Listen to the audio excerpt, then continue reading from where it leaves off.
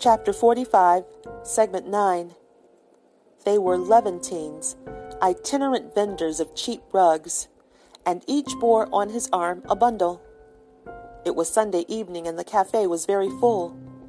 They passed among the tables, and in that atmosphere heavy and discolored with tobacco smoke, rank with humanity, they seemed to bring an air of mystery. They were clad in European shabby clothes. Their thin greatcoats were threadbare, but each wore a tarbouch.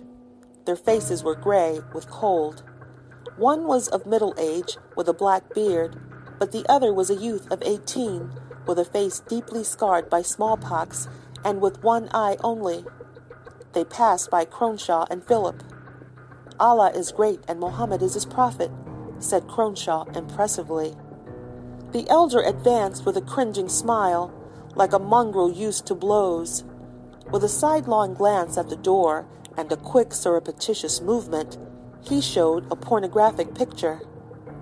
"Are you Meseret-Din, the merchant of Alexandria? Or is it from far Baghdad that you bring your goods, O my uncle and yonder one-eyed youth?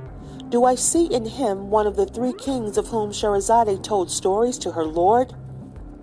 The peddler's smile grew more ingratiating, though he understood no word of what Cronshaw said, and like a conjurer he produced a sandalwood box.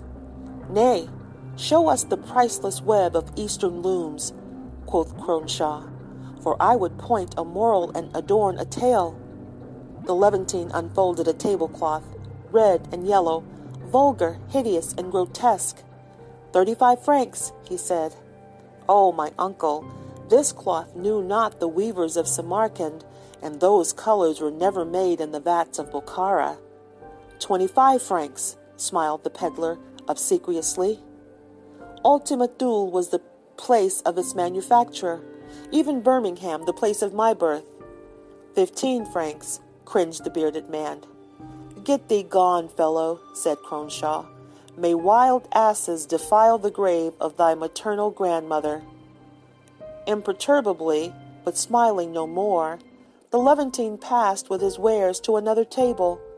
Cronshaw turned to Philip. "Have you ever been to the Cluny, the museum? There you will see Persian carpets of the most exquisite hue, and of a pattern the beautiful intricacy of which delights and amazes the eye. In them you will see the mystery and the sensual beauty of the East, the roses of Hafiz, and the wine-cup of Omar. But presently you will see more. You were asking just now what was the meaning of life. Go and look at those Persian carpets, and one of these days the answer will come to you." "You are cryptic," said Philip. "I am drunk," answered Cronshaw. End of segment 10.